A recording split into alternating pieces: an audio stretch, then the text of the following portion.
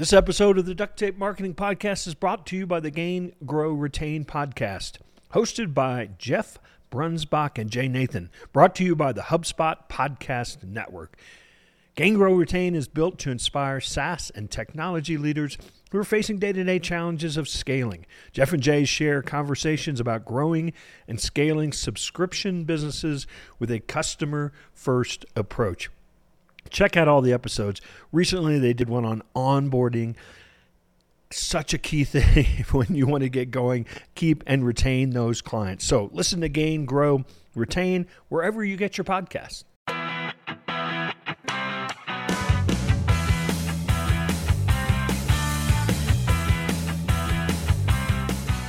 Hello and welcome to another episode of the Duct Tape Marketing Podcast. This is John Jantsch. My guest today is Whitney Johnson. She's the CEO of the tech-enabled talent development company Disruption Advisors, one of the top 10 business thinkers in the world as named by Thinkers 50.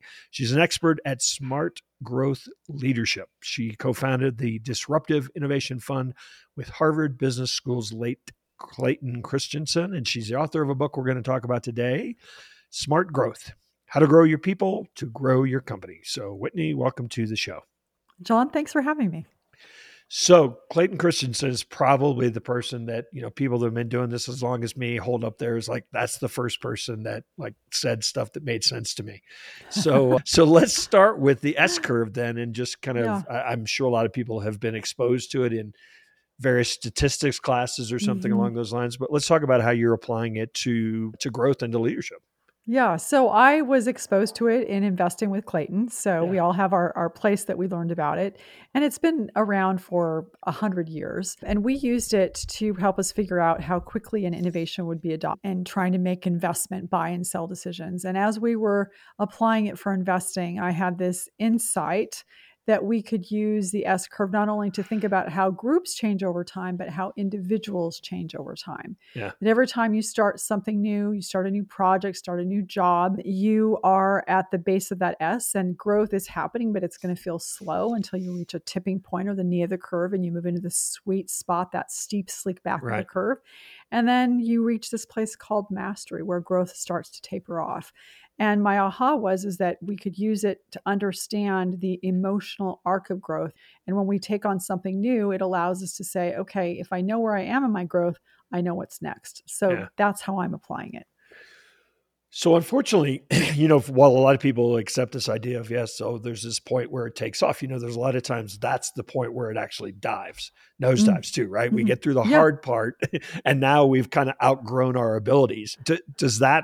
Do you see that happening with personal development in the same way?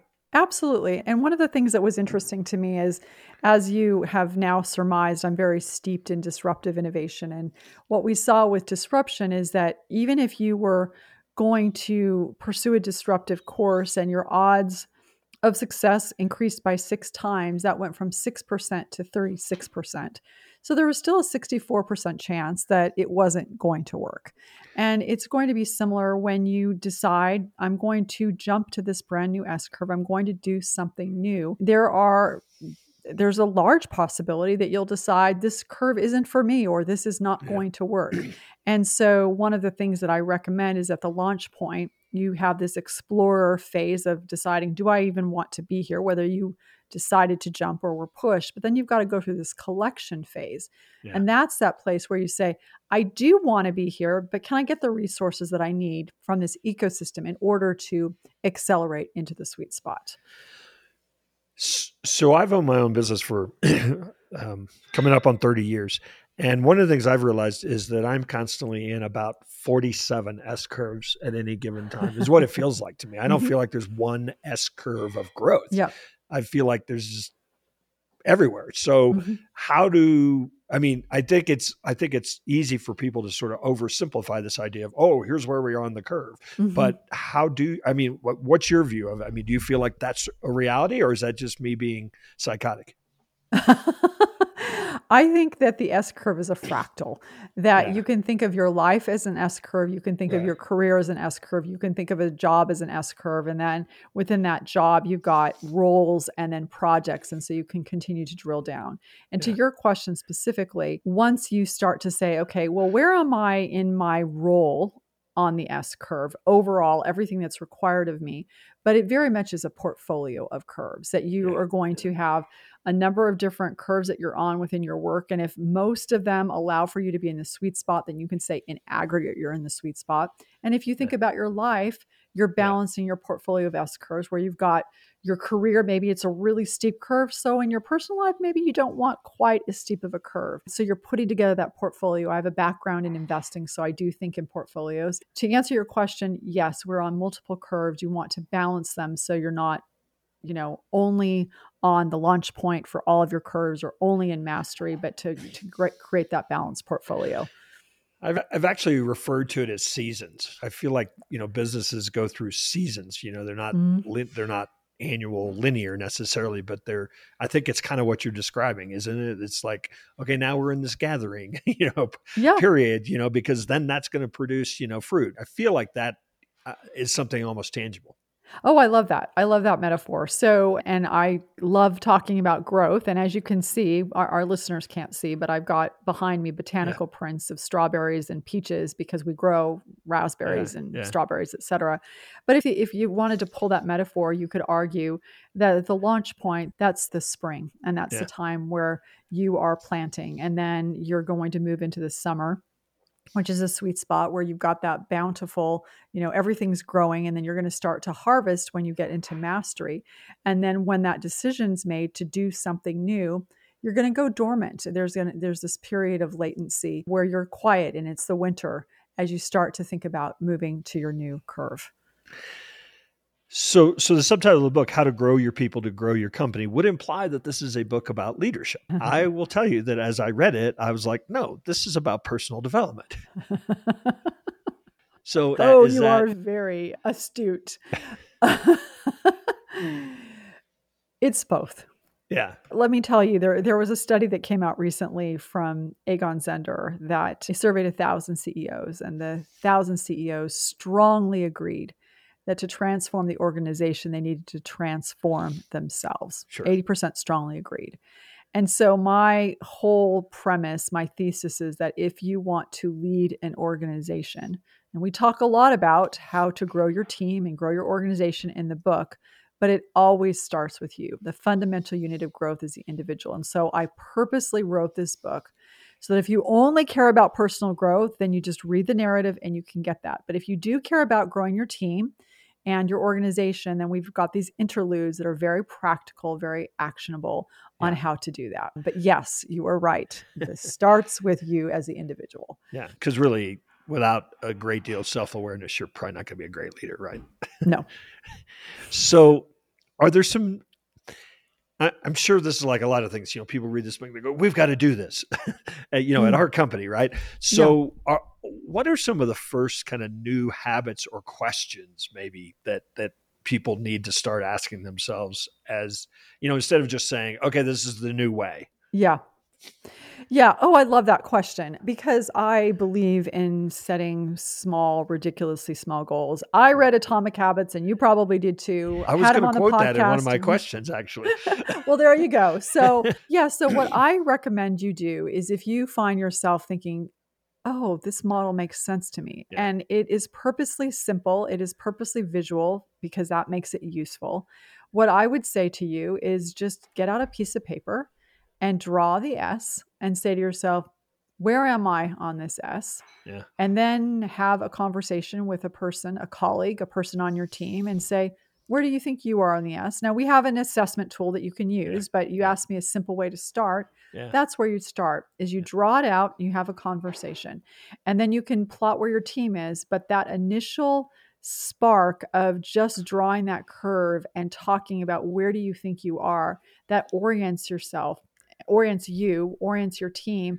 And you can start to have a very robust conversation about growth and the growth upside you see in this role in your organization. So this leads me to my James Clear moment, as a matter of fact. So you just talked about orienting yourself, and I suspect that there is a point. I think people probably can orient themselves in the sweet spot, and they probably can orient themselves into getting started. It's that messy middle that sometimes is really long, boring slog. And one of the things that James puts in Atomic Habits is that a lot of times people are successful not because they have better goals, but because they can tolerate boredom. Because that's a lot of what we get tired of the stuff. We don't want to do it anymore, even if it's working. So, what advice do you, first off, I guess I have to ask you if you agree with that assessment, but if you do, what does allow people to get through that long part where you're not seeing any advancement necessarily, and so you don't really know where you are? Yeah, it's a great question. And what I would say is I wouldn't necessarily call that the messy middle, because I think when you're in the sweet spot, that's where you're exhilarated and you've got this optimized tension of it's hard, but not too hard. So you're feeling this sense of competence and autonomy and relatedness. I think what you're referring to is when you're at the launch point and you've made the decision, hey, I'm going to do this, and growth is happening, but it's not yet apparent. It's like the lily pads in a pond. Like there's one, and then there's two, and there's four, but there's not very many pads in the pond. And so what I recommend you do there is, number one, is know psychologically what's happening is that you are at the launch point. It is going to feel like a slog, and that helps you talk yourself through the impatience that you feel. But then to our James Clear moment to make things clear is, if you think about what's happening in your brain whenever you do something new, you're running a predictive model.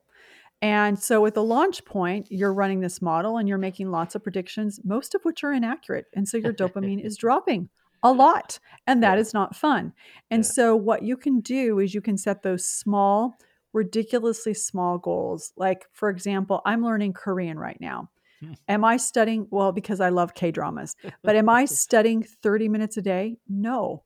I have an app. I pull out Duolingo, and maybe I do 30 seconds a day. Maybe I do 3 minutes, but I've done it for 103 straight days. And so what happens is, when that goal is really small, you can hit it every day. You can oftentimes beat it. And when you beat goals, guess what happens? Dopamine, ding.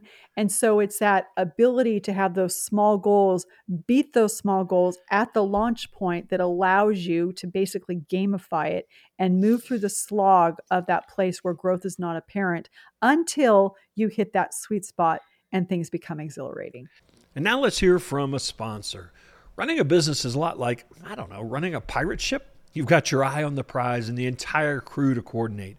With customizable options, HubSpot CRM platform is carefully crafted in-house so your business can keep running in ship shape. Its powerful suite of marketing tools work seamlessly together so you and your teams can deliver a better experience for your customers. Consider it a treasure map with a very clear X marks the spot. With HubSpot, save, reuse, and share your best performing emails with your team for a faster and more consistent way to communicate with prospects. Use social media tools to schedule and publish updates, monitor terms, and analyze performance. You can even use bot builders to create robust, automated, multi-channel campaigns. Learn how to grow better by connecting your people, your customers, and your business at HubSpot.com. So you break kind of the stages down into a lot of things that you should be doing or paying attention to, or I talked about maybe new habits, and I'll just let you kind of talk about how it applies is collect like a child. I've always told people I think curiosity is really, my superpower. I mean, I love to see how things start, how they work, why they don't work, why something is out of place. And so that, to me, I was like, well, yeah, I just do that instinctively. But talk a little bit about that, how a leader, or somebody trying to develop personally can apply that idea. Well, first of all, I want to flag for you that is a superpower. Whenever someone says, hey, I just do this instinctively, that is telling me, oh yeah, that's a strength. Not everybody does that. Just a reminder. Yes. So just want to say that. One of the things that a child does that around the curiosity is, first of all, we would go into something and say, I just want to understand what this is. I just want to figure this out. And at that point, there's very little ego and your identity is not on the line. And so, for example, I can remember when I was 3 or 4 years old. Our family had gone to see The Sound of Music. And I came home and we had an upright piano. And I started to figure out, how do I play do, re, mi on the piano? There was no question in my mind of like, will I not be able to do it? Will I look dumb if I can't figure it out? None of that identity ego was part of the equation. And so collecting like a child is to be at the launch point and say, I like this curve. I want to be here. I now have to get the data that would tell me, can I get the resources that I need? And I'm going to be able to gain momentum here, and just to collect that data and not have it be a referendum on your identity. It's just data. Can I get the resources? Do I enjoy this? If the answer is yes, then I keep going. If the answer is no, then I stop. It's not about my ego. It's just about iterating and learning and growing and developing. And so that's the collecting like a child, where the ego is out of the equation. So it may actually be a superpower. My parents didn't always think it was. Then it definitely is. So you know, the personal development part, I think, you know, people are going to grow by reading this book. The leadership part in some ways might be harder to install in an organization because there's so many culture aspects that keep coming up for me, as you know, just that collect like a child, giving people permission to do that doesn't always happen at organizations, does it? Yeah, no, it doesn't. And I think that one of the things that is increasingly apparent to me, the more experienced I get in life, is that so often we'll say, well, I think using this as a tool to think about growth is a great idea, but can you persuade my manager? Right. And the answer is no, I can't persuade your manager. But you can. And the way that you can is if you will start with you, and if you will start to implement this idea with the people on your team. Yeah. And to collect those data points, because when you're persuading someone to do something new, you are effectively asking them to jump to a new S curve, which is scary. They don't want to do it. And so what you're doing is you're packing a parachute for them to make it safe for them to do that new thing. Yeah. And you make it safe by you being a proof point, by being the people on your team being a proof point. And something as simple as drawing an S and having a conversation, that's not very scary. Yeah. That's pretty easy to do. And so you have more control than you think you do, and start with something so simple, so ridiculously small. It's pretty tough to say, well, I don't want to listen. No, it's something simple. You can start there. So you fill this book with a lot of interviews of people that you talk to that, you know, kind of are doing some of this. This is probably a difficult question, so I'll let you break it up if you want. You know, is there a story in the book, or is there a person that you've talked to since, you know, reading the book even, that you feel like has really kind of nailed this approach and brought this approach to their organization and it's made a difference? Yeah. I do, actually. So, and they're not in the book. So it's a company called Chatbooks. They're in Provo, Utah, and they turn Instagram photos into, or actually Lehigh, Utah. They turn Instagram photos into books. And they have been around for about 7 years. It's a great culture. People like to work there. And because people like to work there, they had a lot of people who were getting to the top of the S curve. They were reaching mastery. And so we administered our S curve tool. And our CEO said, Whitney, this is really helpful because it's giving us a language to talk about our experience. 3 examples specifically what happened. One person, the chief marketing officer, said, now I understand the experience I'm having. It's not that I don't like working here. It's not that I don't like you as a boss. It's just that I'm at the top of my curve. I'm not growing anymore.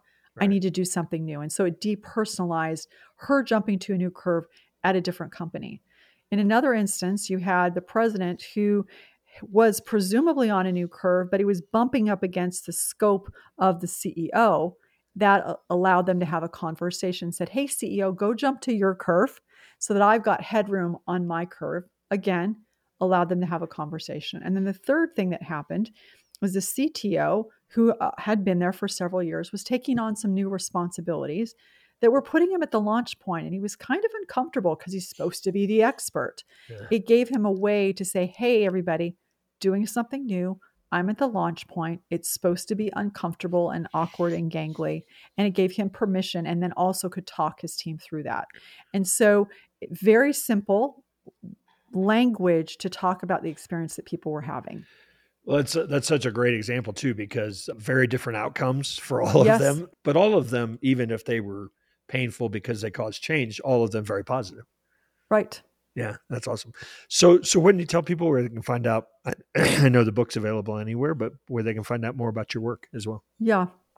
Thank you for asking. So one easy place is to go to whitneyjohnson.com and or to our podcast, Disrupt Yourself. But whitneyjohnson.com is the easiest place to start.